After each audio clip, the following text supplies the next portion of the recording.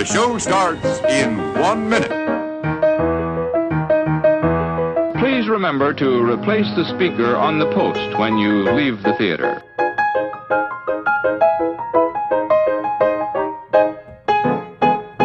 And now, on with the show. Hello and welcome back. Here we are at episode 81 of Saturday Matinee Theater. It's brought to you by your friends here at the Long Box Crusade. We are back in Gotham City in our recording studio set up in one of the many unused rooms in stately Wayne Manor. And I'm your host, Jared Albrecht, the Art Sale Artist. And joining me, as always, is the soon-to-be-revealed his age, Robin to buy Batman, is Pat Sampson, the Boy Man Wonder, a.k.a. DJ Cristados. How are you feeling today, Boy Man Wonder Cristados? I am feeling splendid, Jared. And may I say that now that I'm here, you're cooking with gas. I'm Mm-hmm. trying to remember who was cooking with gas in this episode. That's what the commissioner said. Oh, no, okay. Alfred said it. Alfred said it, that they were cooking with gas. Yes.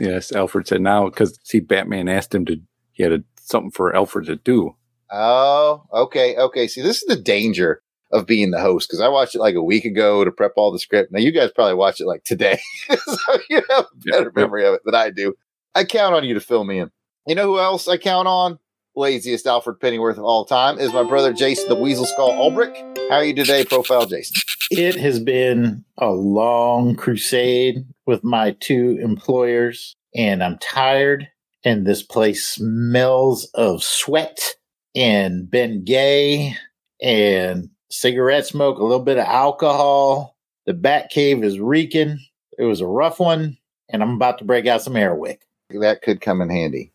Anyways, we also have with us the incorruptible lawman of the city. Is the Commissioner Delvin the Dark Web Williams. How do you do, Commissioner?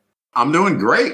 I mean, I caught the bad guy and I uncovered a secret Japanese ring in Gotham City, and I did it all by myself. That's impressive. All me. That is impressive. How do you do it? I don't know.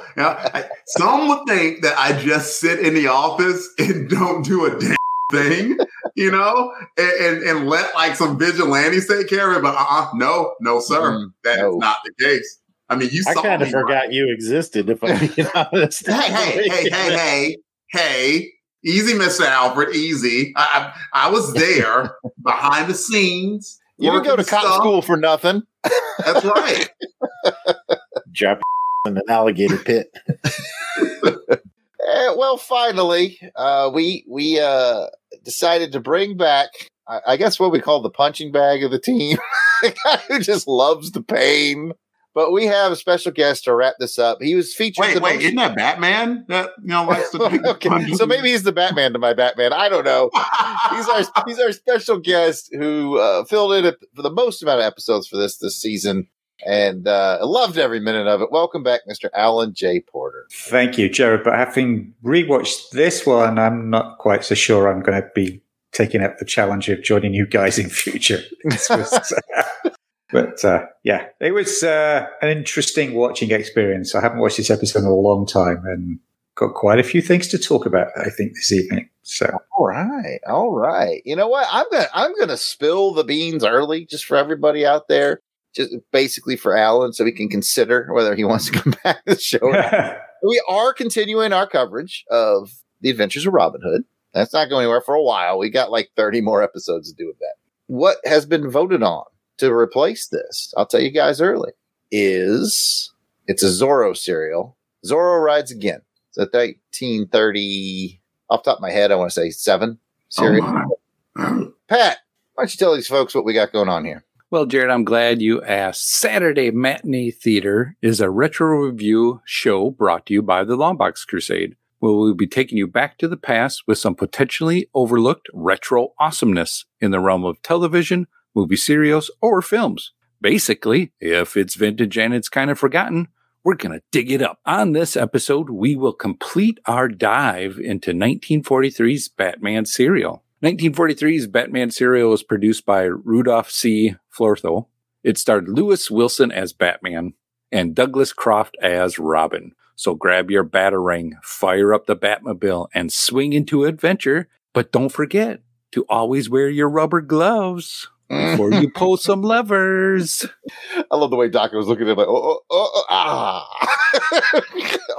he's good. Daco was playing it out to the end, man. He was, every tool in the toolbox he was whipping out.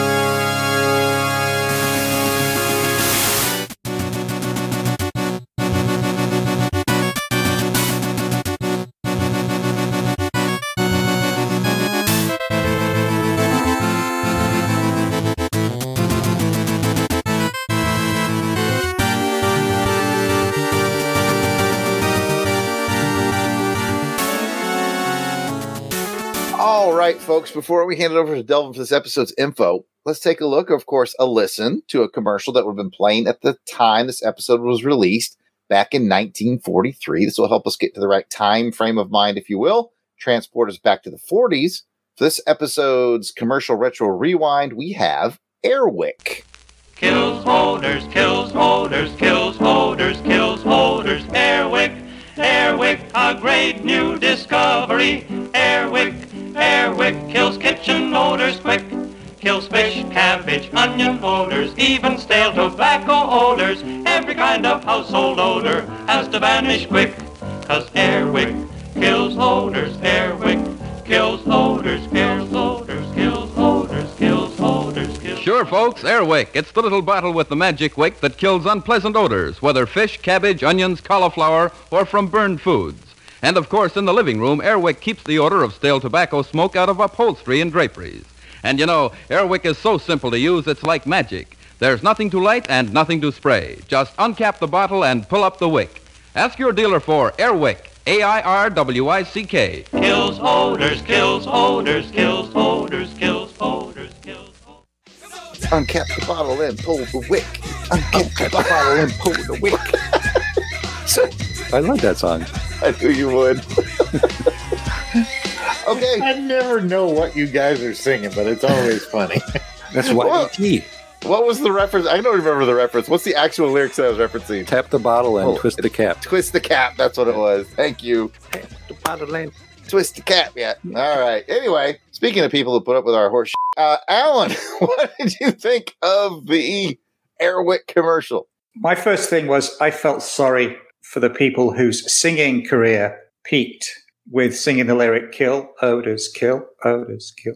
But all the training, I want to be on Broadway, and I end up singing, kill, odors, kill, odors. You know, I'd brag about it, though. I was the Airwick guy.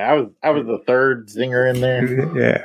So, to be honest, this commercial reminded me of my grammar school, high school for you colonials, because the custodian janitor up at the school I went to used these things all over the place, particularly in the gym changing rooms. So as soon as I heard it and the whole thing about pulling up the wick, I just had these visions of these half-empty Airwick bottles stuck in the gym changing room when I was at school. So, and I did not go to school. We were using this in 1943. I was just going to say I did not go to school in the 1940s, but yeah, but there was a 19 in front of it. I will give you that. But, no, so yeah, weirdly, it just gave me actually flashbacks to school. But yeah, did it indeed kill odors? Kill odors? When I think back to a room full of sweaty teenage boys coming off the soccer field, no. I just imagine it smells like fish and chips. No, fish and chips smells a lot better. Don't ruin what I got going on here. All right. All right. Delvin, how's your odors? My odors are good. I showered shortly before we began podcasting, so I'm about as odor-free as I possibly could be. I appreciate you asking. Did you happen to catch what type of scent that it was for the commercial? Chlorophyll. More like chlorophyll. Right? All right, that's joke one. That's joke one. And joke two, I'm sure that Jared will also appreciate is I was a little bit misled by the commercial. I did not see a helicopter go by, and there was no. That's Airwolf. Airwolf. Oh, by the way, I was thinking of that joke. Matt Paso mentioned this, so I had to say it at that point. All right, that was joke one. That was joke two. Thank you for your indulgence. You can pass it to somebody else. All right, yeah, Matt Paso in the chat said Airwick. That's the one with the helicopter, right? And Albert Elvis says, I think this is a John Wick prequel. Pat, Airwick. Airwick.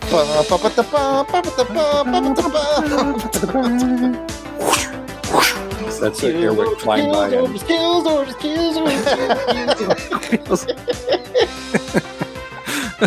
Well, Airwick, I didn't know it's been around for that long. They make the sense now. And well, obviously they've been making sense for quite a long time, obviously, but I didn't know that. So really interesting to see an old bottle like that and how they described it and what they were doing with it back then. So I found that really fascinating. You got any Airwick down in the basement there, Pat? No. Just odors? Just odors. Jason, you get the final word on Airwick. Well, everybody's pretty much said Delvin took my chlorophyll more like Borfin joke. I'll just say, in the spirit of what we think the odors would be killing at each of our locations, we've already got Allen's it's killing the fish and chip smell. Delvin, it's the workout and cocoa butter smell. We got Pat.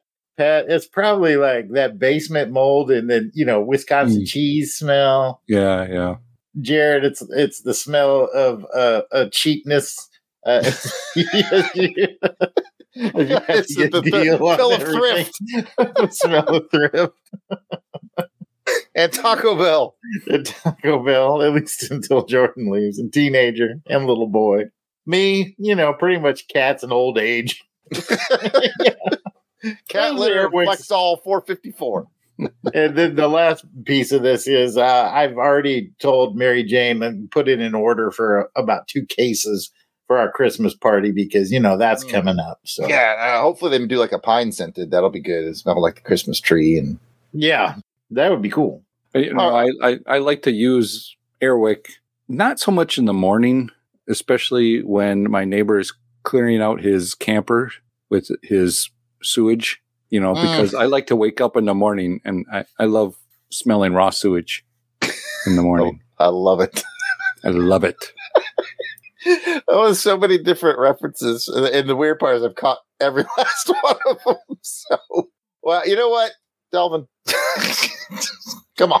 I'm aware. I know what happens. We get carried away. I have to bring us back. I've been doing this for a while. Chapter 15 was titled The Doom of the Rising Sun. Release date was October 22nd, 1943. The director was Lambert Hillier, with writers Victor McLeod, Leslie Swabacker, and Harry L. Frazier, with guest stars J. Carol Naish as Dr. Tito Daca, William Austin as Alfred, Shirley Patterson as Linda Page, and Charles C. Wilson as Captain Arnold. As a reminder, all 15 episodes are available on YouTube. We highly encourage you to watch this episode before proceeding with this podcast, because not only is it just more fun that way, but Jared is about to give a synopsis about this episode, and then we're going to discuss it. There are going to be some spoilers heading your way, so if you haven't watched this episode, we recommend you pause here, go check it out on YouTube, and then come back to join our discussion. It is right at 20 minutes, y'all, so it's not that big of a time demand. For those of you who are watching along with us, we'd love to hear your insights. Don't forget to comment about the show on Twitter or X using the hashtag I'm following Batman. Jared. Hashtag I'm following Batman. Jason. Hashtag I'm following Batman. Pat. Hashtag I'm following Batman. Alan. Hashtag I'm following Batman. Chris Walken. Hashtag following Batman. Treetop Tommy. Hey, baby. Hashtag I'm a following Batman. Thank you, everybody. Hashtag. Go back to monitoring. That's all we need to reach out to them. Hashtag I'm following Batman. And with that, let's turn it over to Jared for the episode summary. Before we do that, I just want to say that I watched a movie this past week and it starred J. Carroll Naish. And this entire time, I thought in this serial, like when he was speaking, I thought he was kind of doing a quote unquote Japanese accent. He actually talks a lot like that in his regular speech. Like when I saw him in this other movie where he played a German dude, same voice. I'm like, I think this is how he actually talks. So I thought that was interesting. Couldn't wait to share that with you guys. And with that, let's get to the summary.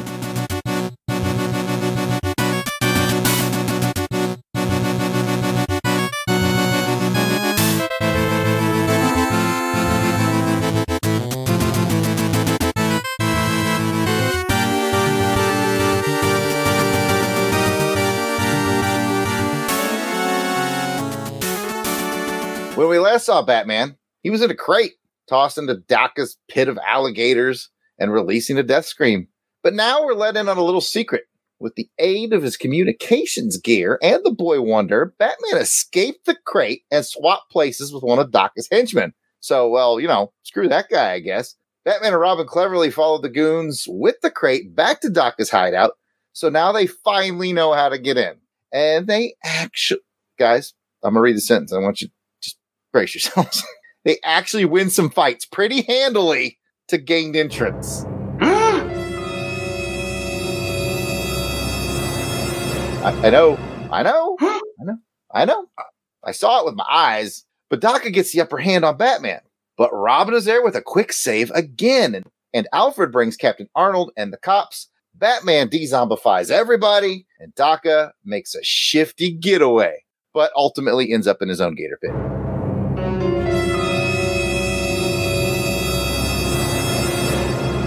And with that, it's time for highs and lows of our final journey into the 1943 Batman serial. We start. Alan J.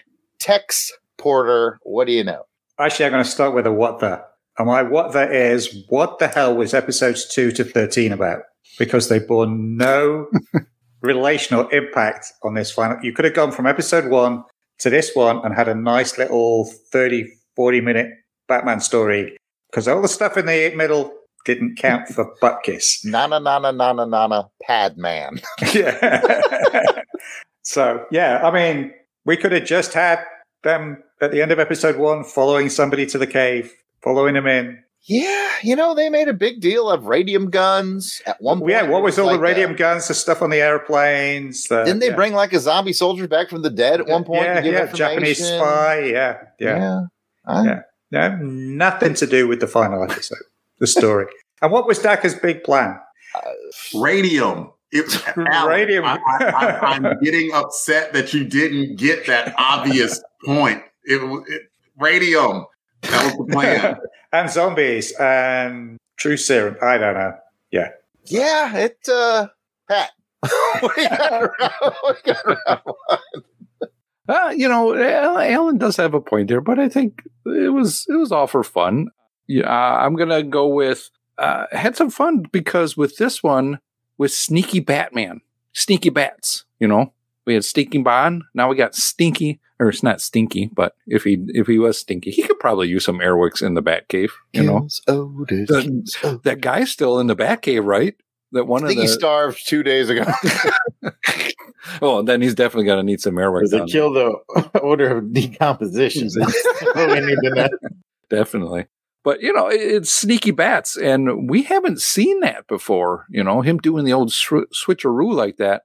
And we haven't seen that in this style of serial, at least the ones we've covered, where something happened and you think Batman was in the crate, but they go back several hours, I guess, and show you what actually happened and who was in the crate when it did. So I was like, oh, that's pretty clever. And I thought that was pretty cool on the creators type, to do that kind of a storytelling like that.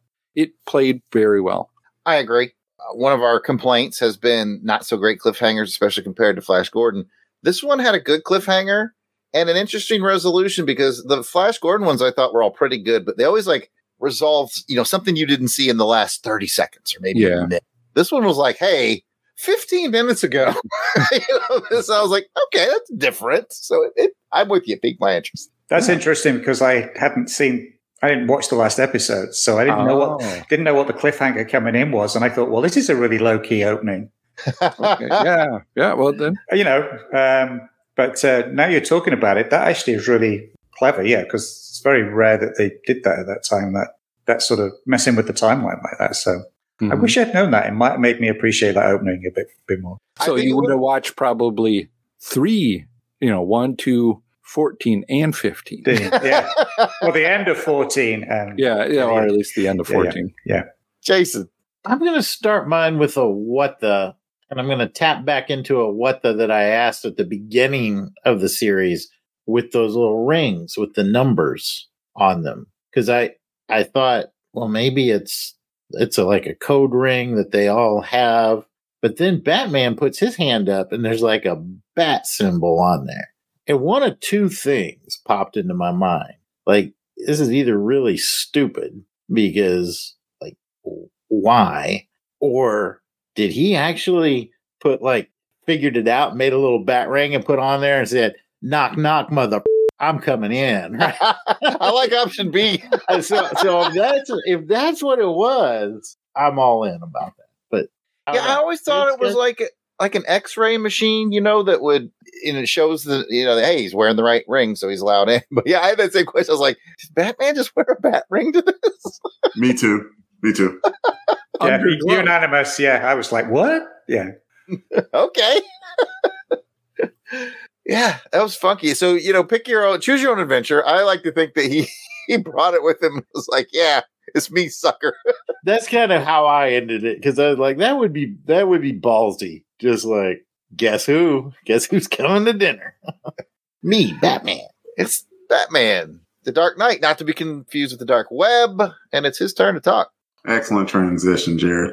So excellent transition and excellent conclusion. I was like, I'm satisfied with how this ended.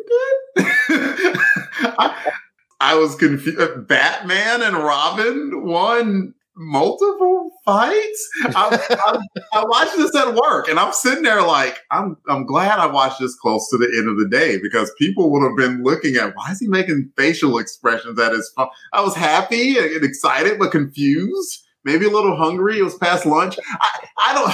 I'm conflicted. That's all I'm saying. It's like, I'm happy, but I'm conflicted at the things that went on. Like, I was wondering how they were going to fix the Linda Page thing, and they fixed it. And the rest of the people who were zombified as well. It was really cool seeing Batman and DACA in the same room together too, because this was the first time I think that they have been in the room together. I thought that what DACA, he did a sort of wishy-washy thing in that he didn't mind at the beginning throwing Batman in the pit, but then later he's like, no, I want him alive. It's like, why? Why do you want him alive now? But it kind of made sense. So overall, I'm just pleased with Batman. Bring it to someone else. I'm still processing these emotions. All right, we'll give you some time. So we'll take it to Alan. Maybe Alan can shed some light on how he felt about the wrap up, or I don't put words in your mouth, Alan. It's your round to talk about what you want to talk about. I actually was disappointed in it, partly because, again, it's a long time since I've sat down and watched all the episodes. I don't know, it just felt very low key, very straightforward. So, yeah, I wasn't really that impressed with it. But I tell you, I'm not going to be Debbie Downer on everything. I actually love the fact that Robin was the main hero. I mean, it was Robin that caught DACA. It was Robin that pressed the right buttons to drop DACA in the pit at the end. It was Robin that deciphered the Morse code. It was Robin that climbed up the window and freed Batman in the first place in that cliffhanger. So, he really came out of Batman's shadow, I think, in this one. So I think it was a very strong episode for that character. It's like, where was he and where was all that action in all the other bits that I saw as I dropped in and out of the serial over the last several months. So I thought Robin was great. I loved Alfred as well. I loved Alfred's enthusiasm that he was actually given something to do, the way he tried to distract the guard and stuff. So, and one thing that I do want to pick up on, because last time we was on the show, we were talking about the guy with the club who's I love there was a bit in here that clearly showed that he was basically knocking off for the day and was going home. And then you saw Batman come in the cave and he took his shirt off and ran back. And it's like, so this guy's job basically is to stand there for 8 hours a day and pretend he's a dummy holding a club, which he never ever uses. And then when he gets the chance to use it on Batman, he's knocked out with like 2 punches. I would have been excited as hell if I was that dude. Ooh, all my training. Let's go. Let's freaking go. He's like, be still, man. Be still. Be cool. Yeah. So I just love that they sort of wrapped up his little story after teasing it in pretty much every single episode. They actually got him to do something at the end. But we mentioned as early as episodes 1 or 2. Like, I wonder when these guys are going to play. And I was so excited. I texted the group while I was watching. I was like, "Hey, he's fighting the club guy, and he's winning. He's winning. That's the club guy." But Jonathan's like, "I don't believe you."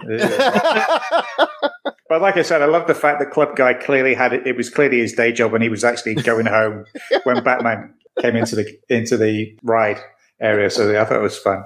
You know, you mentioned Robin having a lot of agency in this episode, and in the previous one too, when he was caught in the closing like spike wall pit thing, Robin bailed him out with the crowbar. There's been a lot of like Robin saves. I mentioned that in my summary. And I got to thinking about that, and I was like, I wonder if that was because they knew the serial was for kids, and they thought that kids more identify with Robin than Batman, so they gave him a lot of these. Well, all the 40-year-old kids, yeah. Well, we'll get to it. Well, yeah, Robin either earned a nice bonus or a good retirement. One of those two. Oh, I have such exciting things to tell you about Robin. But first, let's hear from the Robin to my Batman. It's Christados. Well, I mentioned earlier, sneaky bats, but you had sneaky Robin too in this, as Alan was mentioning how much Robin does come into play in this one. And I was surprised. He single-handedly takes out Daka and then wraps him up like he was at a rodeo or something. And I thought that was like, holy cow. He just took out Daka just like that. Speaking about Daka, my other thing is more of a what's with, every evil villain, when it comes to their nemesis, they have to go, ooh, I got a big plan. I have a big plan that I want to take them out and do something with them. And it's like, just go kill them. The old James Bond monologuing. Well, I got to sit back and think about a big plan. He didn't really have the time to do that because, next thing you know, Batman's at the door. Oh, that was easy. But it's like, dude. Play villain's advocate. If you worked hard, right? Like you put months into this scheme and the schematics and the plan, right? And you know that there's someone after you trying to stop it. First, you're like, what the heck? Why is this guy trying to stop? I don't know this guy. But then you get him there. It's like, you know what? I need you to appreciate the hard work that I put into my villainry. Like, you can appreciate that before I off you. You owe me that at least. Yeah. At least like and subscribe before. Right.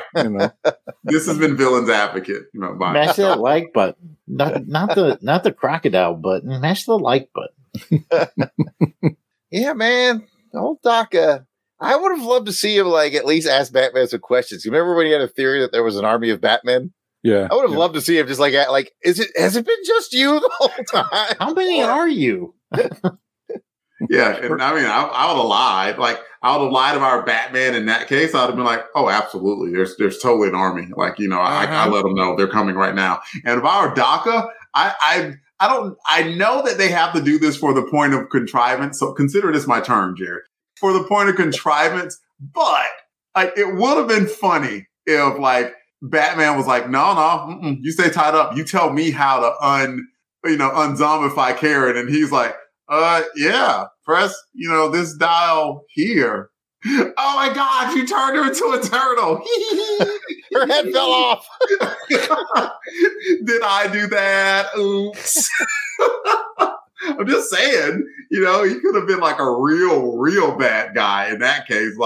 Fine, throw me in a pit, do whatever you're going to do to me, but they're going to stay zombies because when he kind of said, I've made my choice, I almost thought that he was like, you can kill me. I don't care. I'm not going to give up the game. That's what I thought too. I'm like, oh, so he's not going to help him. And, but he did.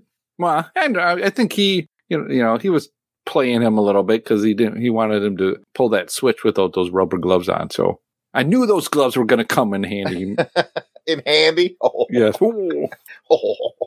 Jason. I was going to talk a little bit about the guy with the club, because I've been saying through this whole show, man, he and Batman's got to throw down. They've been teasing this for 13 episodes. I need to see them throw down. Alan pretty much said all the cool stuff about that. So I'm going to just go with DACA and say he went out the same way he came in. I mean, there were some really cool DACA moments in here. I loved when his crew shows up. They've got the big crate with what they think is Batman in it. And they get up to go, and he's like, no, let the zombies do it. Like, he's just so cool. He's just like, no, let the zombies do it. And he's cool throughout the entire episode, even when they toss it in. And there's like this moment of shock when they realize, like, oh, crap, that's our boy that we just threw in with the alligators. And he's like, that's what you get for messing up, I guess. Back to business. And I was like, okay, that's pretty cool. And even when he's captured by Batman, he's still playing that chess game, like Christados mentioned with the gloves. You can see that look in his eyes. And then Batman is actually pretty cool because he's like, these gloves are here for some reason. You know what? I'm just going to put those on. And then Doc was like, dang, almost had him. And then finally, he ended like the best way for any villain, hoisted on his own petard, right? He had his own death trap. And Robin, we can ask medical questions about this later. It's like, you know what? Problem solved. Do you think Robin hit the right button, or did he just he did that on push the purpose. button? Oh, that was cold-blooded, man. He was just like, beep, and dropped him on in there. So, yeah, we might have some... Batman might have to go back over ethics with Robin, criminal ethics. Holy manslaughter, ethics. Batman. But would he get tried as a, underage, or would he get... As a juvenile or adult senior citizen? I don't know. But anyway, good in for DACA. I think we all ended up loving DACA. And I got a thing later on in the show where we can give our really sort of final thoughts looking back, as we tend to do on these last episodes. So you can be thinking about those. And I'm just going to roll it into the fun facts. I think it's high time we talk about Douglas Croft as Robin. I think it is high time we have this discussion. So let me tell you a little bit about Douglas Croft. He was born in a little place called Seattle, Washington. His birth name was Douglas Malcolm Wheatcroft. He has a bit of a troubled past. His father attempted to have his mother declared dead after their divorce so he would have to pay alimony. So that's a thing. His mother moved him away from this odd father of his. So it basically was just he and his mom for a while. And she moved him to California, originally San Francisco, and they moved to Los Angeles in 1941. And he was really big on wanting to nab child roles, younger roles. So much so he would often lie about his age, saying he was younger than he actually was. He once told a newspaper he was 12 years old when he was 15. His breakout role came in 1942 for an Oscar-winning movie called Yankee Doodle Dandy. He's been in a lot of movies, actually. But here's the question. How old was he when he played Robin? We've all had our thoughts. We've all wondered. I'm about to reveal it. Teasing this, you son of a just tell us. Well, I will tell you this. First of all, to this day, he is the youngest actor to have ever played Robin. And we are watching a 16-year-old boy. I don't believe you. What? 16 city miles on that boy. But let me let you in on another secret. Okay, he's 16. We're watching 16-year-old Douglas Croft. I think a lot of the reason why we think he's older is he has like an older man's hair. Guess what I found out? How old's his hair? It's a wig. It's not his real hair. Because he's bald. Yeah, I don't know why they opted to give him the wig. Maybe just because the darker hair looked better on screen or something. But he's wearing a wig. That is not his actual hair. He is 16 years old. Ta-da! I would have guessed older. I would have guessed young to mid 20s. Yeah. That was my guess. I would have gave it that. Albert Elvis in the chat said he has 40-year-old hair. And I think he's right. I think it's the hair that throws you. So after all this time, boys, he is actually, to this day, the youngest Actually most, comic book Robin aged Robin to play Robin. That sentence made sense. It does. So the mystery is solved. 16 years old with 40-year-old hair. We have people in the chat theorizing that Jason left the show because he couldn't handle the 16-year-old. The cat was just meowing and meowing. I had to let him outside. Kathy said Jason's out. Auburn said Jason's about to trash his place. I invested 15 episodes. But yeah, and you're telling me that hair's not real? But yeah, interesting that Douglas Croft actually relied. It's funny to say this. Relied on his youthful looks. He tried to play a lot of younger parts, and you think about it, makes sense because he's actually older than a lot of the kids that are trying out. So he's he can be a better actor. But yeah, anyways, there you have it, ladies and gentlemen. The Douglas Croft mystery is now solved. It is time to get into the Batarang ratings for this final episode.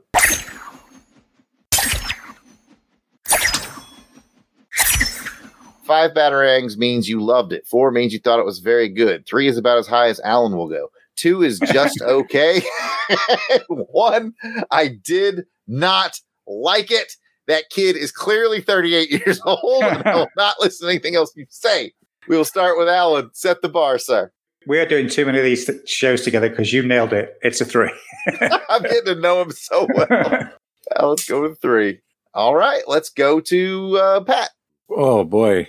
Put me on the spot. I was hoping for somebody else to maybe go in a different way. But, because I invested so much time into this, I think it did pay off. I'm wigged out about the age now. So I kind of want to go back and watch it again. Wigged out. I kind of want to go back and watch it again to go, okay, is that a wig or is it not a wig?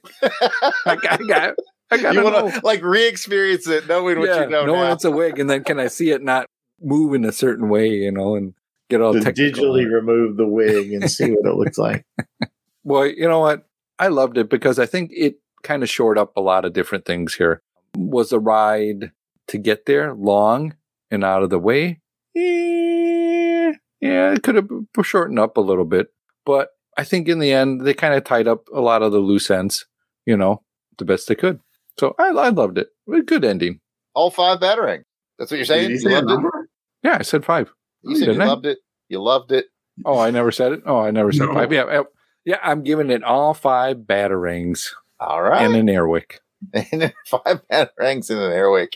Let's go to Jason. We've got a 3. We've got a 5. Knowing the way that you score things, I think you're going to put it at a 4. No, I'm going to join Pat with a 5. Oh, I was wrong. Jason's big on the last episode. Yep, 2003. I spent a year in the desert eating chow hall food, and then I came back and I got a Burger King. And we all know Burger King burgers a 3 at best, but at that moment, after being in the desert for a year, it was a 5. Similar story here. So yeah, I'm going to give it a 5. I promised I would score it high. If he fought the guy with the club, It was a good inning for the villain. We talked about the cliffhanger that they left at the penultimate episode, and it was a good one. And I think it's worth a 5. Hey, man, I'm not going to question it one bit. Auburn Elvis asked in the chat, so did they film scenes that endangered a minor? And Matt Paso replied in the chat, it's the true Batman way. I thought that was very funny. Delvin, your Batarang rating, sir. Yeah, real quick. Could you imagine, how did they reconcile the fact that Jason Todd got beat the crap to death with a crowbar and blown up? How did Bruce Wayne reconcile that back in Gotham City? What's your charity? What's your favorite charity? Tell me. I'm going to throw it. Jason's he's on vacation. He's taking a long nap. All right, ignore all of that. All right. I was staring confused at the end of it, with the resolution. I'm like, I'm very satisfied with this and was content to give it a 5. We hadn't talked about it a ton. I'll just say some of the language used turned me off. I was like, especially from the hero. And I'm like, ooh, So that knocks it down to a 4 for me. I will give it a 4 because, like, as far as the storyline itself, it resolved everything that it needed to resolve. It had good moments of Robin, of the Commissioner, of Robin and Batman, both actually being extensions of the law, which they established from the start. And Daka was an awesome, capable bad guy, too. So a lot of good things is from the start, too. From how the escape was very smart. Even I wasn't the craziest about Batman necessarily getting his butt kicked to get inside of that tomb thing or whatever, but it was very, very smart of him to use the device to Morse code out to his folks to come help him out. So a lot of good things in there. And I'm not going to harp so much on the bad things that I'm going to lower the rating more, but it was a good payoff to the rest of the story. So it's a 4. And I think I'm going to land on a 4 as well. It's a pretty happy 4. I liked it a lot. I think I may have Saturday Matinee Theater perspective lens on now. Like, Flash Gordon was a 5 because that was bonkers and crazy, and we loved every minute of it. And I don't think this quite lived up to it, but I did enjoy the ride, and it was a solid 4 for me. Auburn Elvis asked a good question in the chat, and I'm going to look to, I know Jason's a student of especially World War II history, and it wouldn't surprise me if Alan was either. We've never actually talked about that. But Auburn Elvis asked in the chat, anybody know if we were winning the war in the Pacific at the time this was filmed in 1943? My sense of it is we were still kind of in the thick of it in 43, but I will defer to Jason or Alan, either one of you, if you have thoughts on the status of the war in 43. By 1943, particularly by the end of 43, it was really apparent we were going to win the war in the Pacific. It was going to be a tough campaign because there was a lot of entrenched Japanese positions on islands. And it was really the goal of getting long-range bombing aircraft within striking distance of mainland Japan. But the Japanese, particularly, it started at the Battle of Midway when they couldn't... 1942. Just want to show I know something. Right. When they couldn't finish off our carrier group, and we were able to actually sink several of their carriers.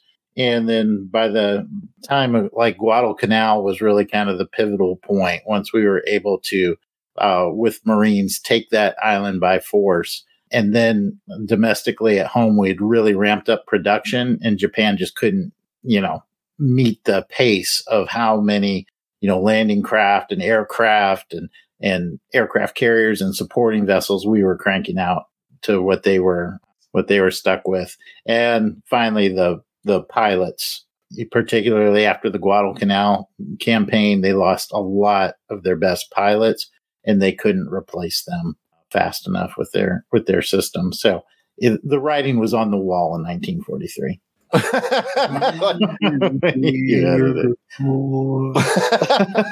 that right at all. I knew Jason would jump at that. I was hoping his internet would go out. It did not. But no, well said, Jason. I knew I could count on you. This is always been Jason's wheelhouse. I mean always. I mean, I can remember being a kid and Jason studying this when he was a kid. So I knew I could count on him. Good question. I like the world perspective, and I like to think that sometimes we educate people here on Saturday Matinee Theater. It's not just these nuts jokes, but for the record, these nuts. All right. Thank you, Dylan. It's so original. All right, folks, let's thank our supporters, and then we'll come back and we'll look at some feedback on the shows that we, the last episode that aired. We'll look at some feedback for our journey overall. We'll give our final thoughts and we'll wrap it up. But let's go ahead and thank the people who support us. Of course, we're thrilled to kick off these comments with special shout outs to our Crusaders Club members, some of which are in the chat watching this for Crusaders Club members only recording. We appreciate everybody who shows up for that. These are the folks who've joined our crusade. They enjoy early access to special long box episodes like we're doing now, voting on show content, free raffle entries. You get priority seating to be guests on shows. There's a lot of good that can come out of it. It's probably like $60 or $70 a month if it's that much good, but no, it's not. You guys told me it was $60, $70 a month. Oh, yeah. We did, but we lied. It's $1. Oh my gosh, $1. Well, listen, here are the Jared. How how does one get onto this the blooming old cave of the Longbox Crusade? I want to be part of that. How would I do that? I'll tell you later. Okay. I guarantee you, after we read this list of names, I will tell you. All right. You better, or I'm going to punch your face out. Calm down over there. My goodness, he's all amped up on this Batman. These are the folks reaping the benefits and giving much appreciated support to the show. Angelica Wolf. Auburn Elvis. Bill Beer. Blast it or stash it. Braxton Underwood. Captain Entropy. Clinton Robinson. Dave Collins. Battle Wagon. Ezra Gallo. Gerald Green. Dude looks like a lady. Jason Lady. Dude looks like a king. Jason King. Jeremy L. Who isn't a lady? The L could stand for lady. We don't know that. Okay, we That's do, true. but still. Jim Jarman. I hope you like Jim Jarman too. Jim Meal. Joe Thomas. John Watson. Josh Strickland. Candace Ward. Captivating Kathy Bright, the MVP. Mark Ross. Matt and Lissy Paso. Matt is with us in the chat today. Thanks for being here, Matt. Maxwell Traver. Michael Wagner. Miranda W. PD Devons. Oh, hit. Rick, Jeff, and Rick present. Rob Morgan. Samantha Maney. Sean Urbanski. Spidey, 67. Steve Cronin. Spreadsheet. Tim Price. Tony Pennington. And Toronto Cop. Of course, if we missed anybody on the list, we apologize. Keep in mind, we record these episodes well in advance of release, so if you're a recent addition, we will add you soon, but no worries. Let us know we missed you by sending an email to contact@longboxcrusade.com. We will get it straightened out. Now, Pat asked earlier, how do I become a Crusaders Club member? I don't want to get punched in the face, Pat. It's simple. Go to patreon.com/longboxcrusade for as little as $1 a month. You get access to the amazing world of the Crusaders Club. We would love to have you come check it out. And if you don't have any of that extra jingle jangle in your pocket, maybe you blew it all on Airwick, that's fine. Maybe go over to YouTube, check out Longbox Crusade, and give us a subscription. That would be sweet. Or, of course, you can always write a rating or a review on whatever platform you're listening to this on. We would appreciate it.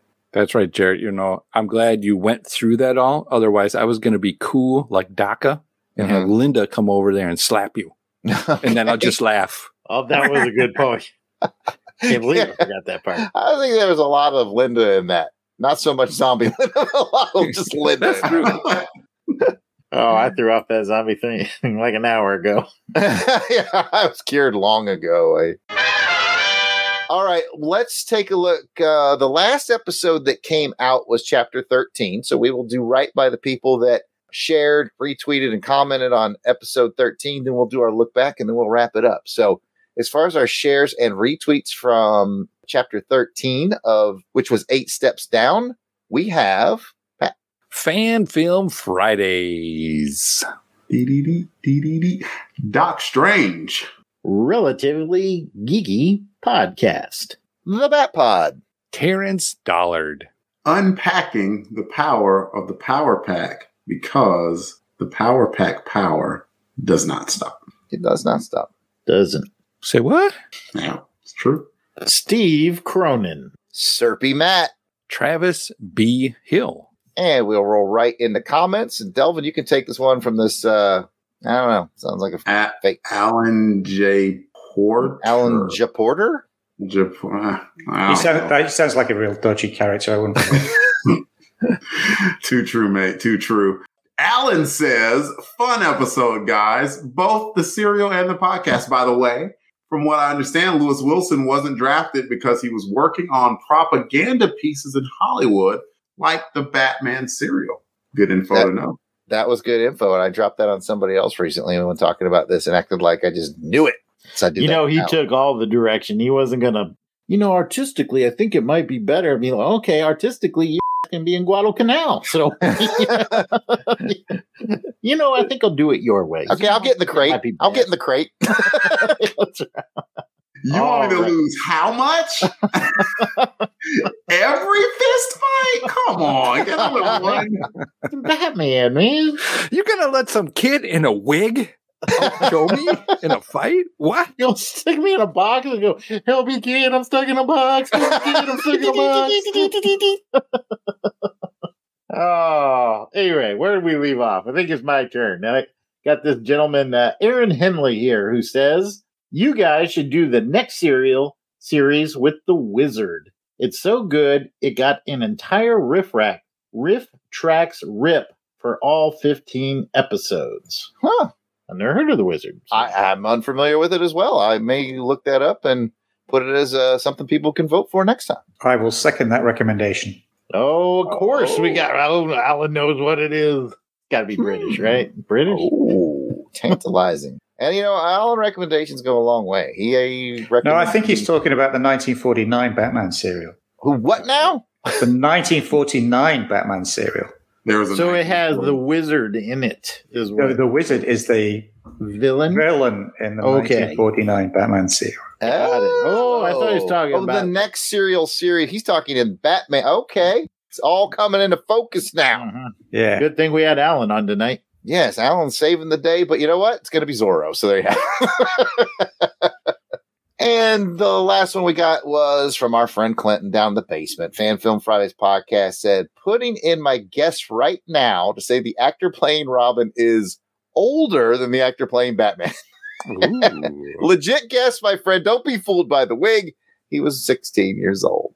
And as a reminder to everybody, you can always comment on any of our at Longbox Crusade locations, social medias, or you can leave a voicemail and have your voice be played on this very show. 707-532-5269, 707-532 L-Box. Pick it up. Morse code, pick up the phone. All right, let's do our final look back at the Batman serial. It was good times. There was a lot to see, a lot to chat about. First, we're gonna recognize some of the stuff that our friends sent in. We will start with Dave Battlewagon Collins. Dave sent me this. I respect this Batman more than any other incarnation. You know why? Because you have to respect a Batman that gets so much wrong, gets his butt whooped so many times, that the one time he wins a fight and gets something right, he has the balls to call the chief of police and give him a hard time, which I do remember that happening. That was hilarious. All that, and is also ballsy enough to have his butler drive him around in his personal car. But as always, my favorite part of Saturday matinee theater is it's like seeing a movie with my friends and talking about it on the car ride home. And I like that. That was a nice ending. Yeah, Dave. That is nice. Thanks, Dave. Our other send in is from the voicemail line, and it is from Auburn Elvis. And spoiler alert, it's also very nice. Let's give it a listen. Hi, Crusaders. This is Auburn Elvis. And I got to say, I have really enjoyed the Batman serial. I had never seen them before, and I'm not sure what I was expecting, but it wasn't what I saw. So I really enjoyed it. Obviously, the show had its shortcomings with Batman's fighting style or lack thereof, and just the other things, the cliffhangers not really making sense, but it was so charming, and I don't know if it was the episodes or just the way you guys presented it, but I always enjoyed every one of your episodes. So thanks for doing it. It was great. And I'll say my guess for Robin's age, let's see, the actor, he's got to be older than a kid. But a war was going on, so if he's like 20 or older or 18 or older, he should be fighting. So I'm guessing that he was probably old enough that it wouldn't matter if people made fun of him for not being in the war. So I'm going to say 25 or 52, one of those. But that's my guess. But again, yeah, thanks for doing the show, and hashtag I'm following Batman. Very nice. Thank you, Auburn Elvis. Thanks. He made a good point on trying to guess the age. I liked where he was kind of going with that. He was like moving the pieces around. Well, no, it made sense. Like, could he be in the war? Or if not, why, I'm like, I guess I never thought about that way. I didn't think about the specter of the war either. Like, we thought about it for Lewis Wilson as Batman. We never, for Robin. Guess because we never knew exactly how old he was, but now we know that could have been in it. We just had him either as too young or too old. That was Well, now we all know. And those were the send-ins when we sent out a call out to, if people had final thoughts, were from Dave and Auburn Elvis. Thank you guys so much for taking the time to do that. And what kind words? Those were really nice. I really like those. All right, guys, get your emotions on, get your feels on. Alan has none. He's a Terminator robot sent from the future to destroy me. But Alan, you can have the first words looking back on this whole thing. You were on a handful of episodes. I know you didn't necessarily need to be. You could have done first and last. But looking back over the whole thing, what are your memories of this? There's no denying the place that this serial has in Batman history and Batman mythos. As a Batman historian scholar, this is a highly important point in the development of the Batman character, because this is the place where we first get the Batcave that starts in this serial. The bat signal starts in this serial. The Alfred that we know, the tall, skinny British guy, starts in this serial. Before that, he was a completely different character. So there is a lot of things that we just take for granted as being part of the Batman story that came out of this serial. So yes, it's got its low points. It's fun to make fun of it along the way with the bat fighting, the baggy costumes, the indeterminate age of Robin. There's lots of things that you can point fingers at and laugh at or laugh along with on this serial. But if you're a Batman fan, this is a highly significant part of the Batman story and the development of the character. It has a very important place in Batman history. And for that is one of the reasons that I've actually watched it several times. It's been several years since I sat down and watched it. It was interesting dipping in to just odd episodes. And I think that's what colored my view of the last one, was I didn't actually have that coherent through line, if you like. It didn't hold up well just dipping in and out of odd episodes as opposed to watching the whole 15 episodes through. So, but always will be a very important part of the Batman history. And for that, I give it its props. Well said. I like that a lot. Delvin, looking back, what are you gonna remember? What are you gonna think? I'm definitely encouraged to stay in jiu-jitsu. It clearly takes years and years of martial arts development in order to be able to fight the superstitious cowardly lot. Okay, the series itself, I'm glad I watched it. I cannot say it any better than Alan just said it. The historical significance of the series and what it did for Batman, the character, are things that we still enjoy today. And that alone says plenty about the series. To me, the shining light in the series was Dr. Daka. Dr. Daka was a very good bad guy, even if there were some times we were like, what is his plan? I mean, if he had radium. Radium. That's the plan. Radium. But some of the machinations and things that he carried out were very good. If you can have a series as 80 plus years old, like Batman is, and you can still look at that and see the bare bones from it in play today, enough said. That says everything that you need to know, that it was seminal. It was a series that was worth the time that it took to make.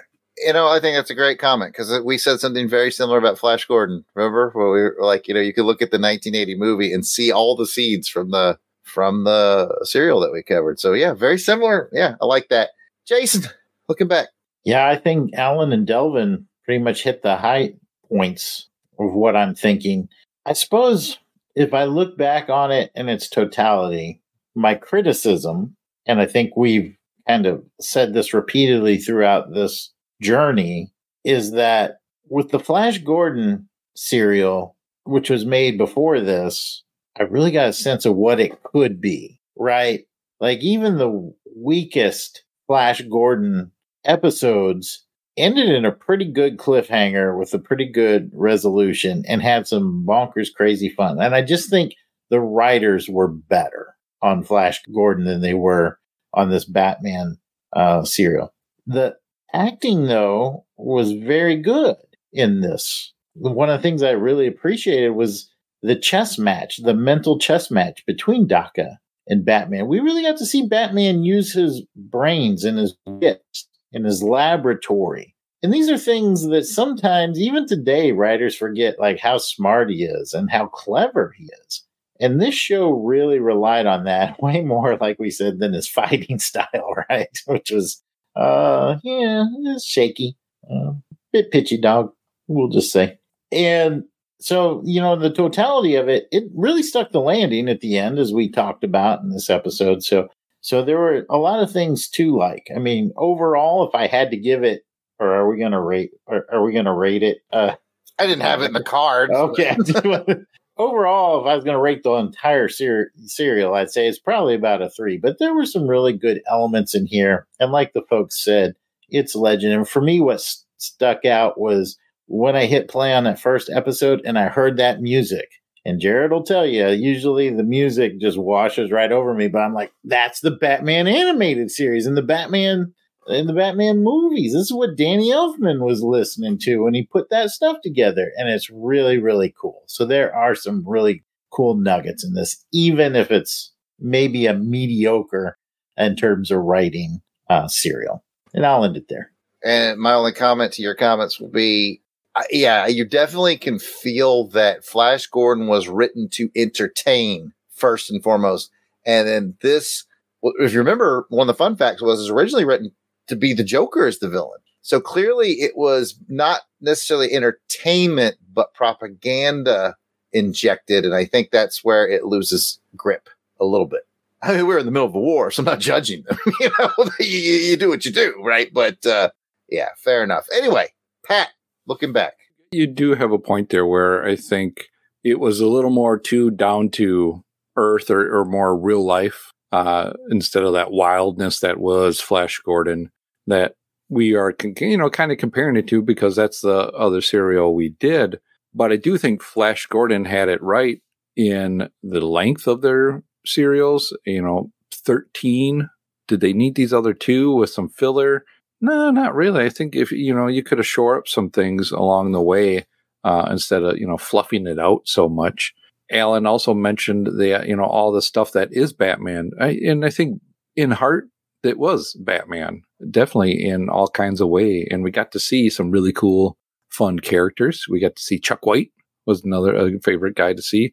You got to see the guy come back and play, some of the guys from the other stuff we were watching, who played the cowboy guy Oh, that was Middleton, who played Ming the Merciless, played Ken Colton. Yeah, Ken Colton. Yeah, and Ken Colton too, man. And it was a lot of fun with those stuff. But all in all, both Dave and Auburn Elvis did mention it. It's just the fact of doing this stuff, watching it, and talking about it with you guys, and communicating it, and listening to the comments from the people listening with us as well, just helps kind of bring this up and have some fun with it. So I really enjoyed it.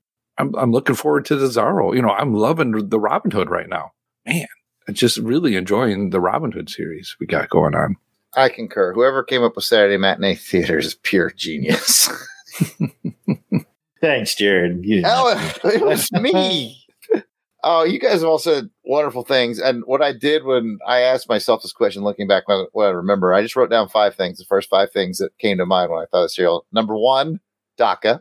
I was surprised to find out that that's not so much an accent he's putting on. That is how he talks. I thought that was wild when I saw him in that other movie. Or he just does one accent because he's supposed to be German in the other movie I was doing. So he might have that Sean Connery, this is me with my Russian accent. This is me as a berber. But we all said it. DACA, surprisingly cool villain. Wish DC would do more with him. Noticed it did a very clever thing. Saw him fall in the pit, heard him scream.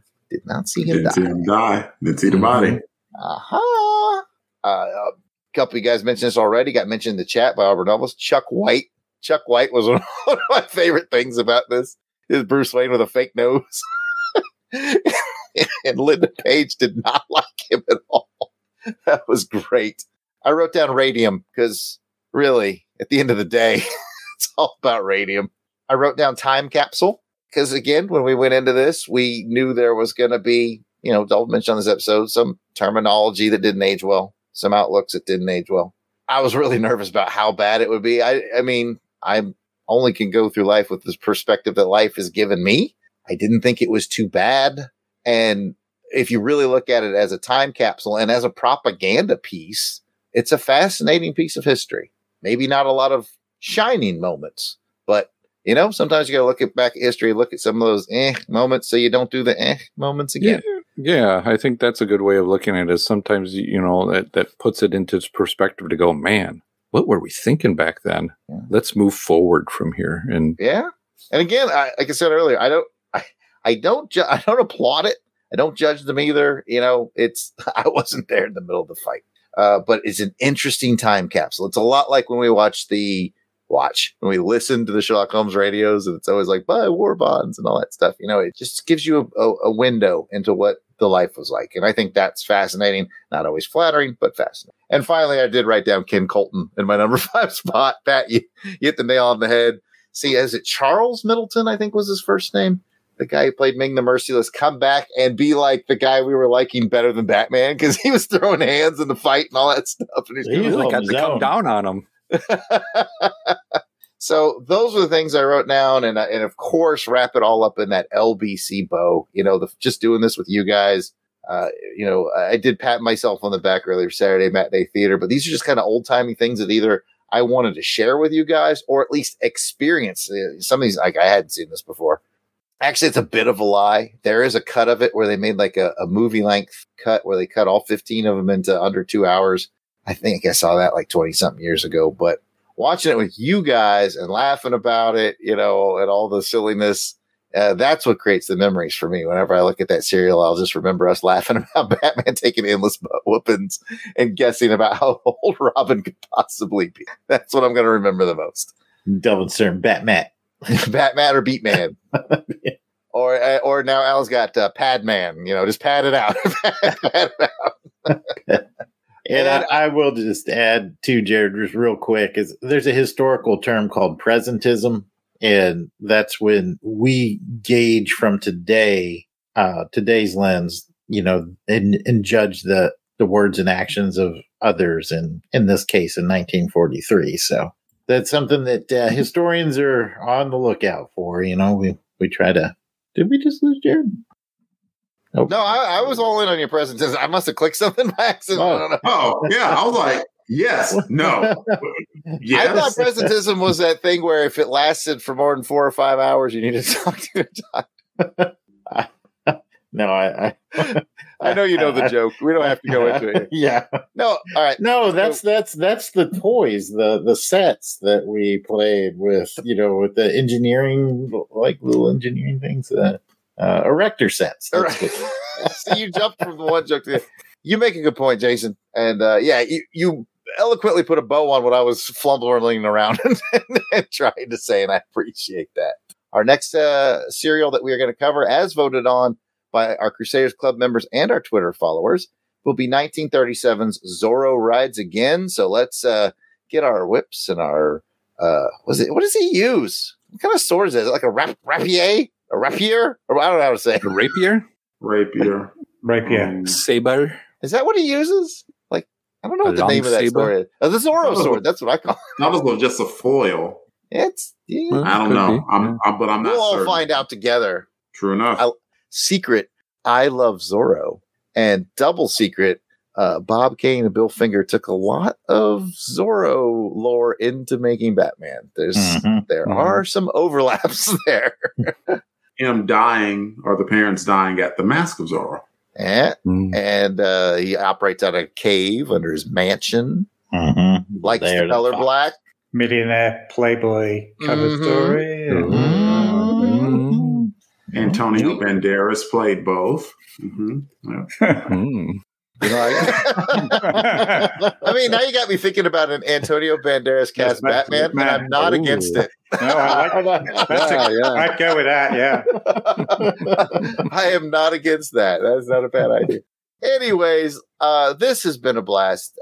Thank you to the guys in the chat, our guys and gal in the chat. Yep. And to everybody who's always taking these journeys with us on Saturday Matinee Theater. This is so much fun. There's more journeys to take. And with that, over to you, Jason. Well, that's it for this episode of Saturday Matinee Theater. If you'd like to hear more from us in the realm of comic books, action films, and more, check out the Long Box Crusade. Pat, where can they find that?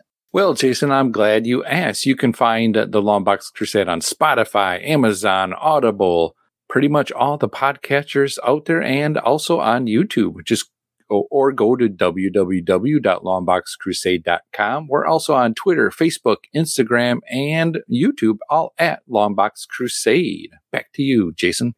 Thank you, Pat. And if you want to hear us on our track through all things James Bond, check out On Her Majesty's Secret Podcast. Jared, where can they find that? All right, they can.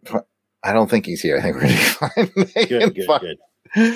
You can find On Her Majesty's Secret Podcast on pretty much any podcatcher. Our home base is Podbean, but we're streaming to lots of different locations. Check out www.secretpodcast.podbean.com or chat with us on Twitter at OHMSPod. There's us talking about, all of us that are currently on the show, talking about all kinds of things James Bond on the Rogue Agent Show. And there's Alan and I talking about James Bond music on 6 of the Best. And that's just some of the content you get there. So check out our Bond stuff if you're interested. Would you say we're the Fab Five of Bond? Yes. Okay. Jared, I know Chris isn't here, but I heard a rumor about him that once he gets back, we can talk about it. But I heard that he really likes jujitsu. I heard that he's happiest when he grapples. I'll let him know you said that. I'll let him know. Thank you. It might help bridge the rift that's happened between you guys. It could, because it's so chilly when he's there, him and me. So we got something to talk about. If you'd like to chat with us online, we can be found at Pat. Go ahead and kick us off. Well, Jason, I'm glad you asked. You can find me on the Twitter at Christatos01. Delvin, where can you be found? When he grapples. You can find me on Twitter X at DE_RAY1977, Instagram at Delvin Ray. What about you, Jason? Well, you can find me at Jason Albrecht on Threads or on Instagram. Alan, how about you? You can find me on most of the social media platforms at Alan J. Porter or my website, alanjporter.com.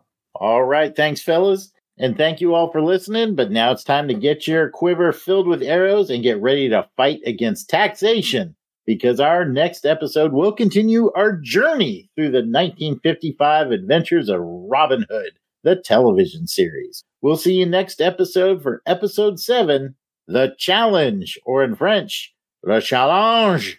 The meetup location, Sherwood Forest, or in French, Sherwood Forest. I am at Yard Sale Artist on X, Instagram, Did we forget Facebook. You can find my artwares at www.theyardsaleartist.com. I can also be found in the dumpster behind Captain D's. It doesn't smell bad, though, because I have Airwick. D's nuts.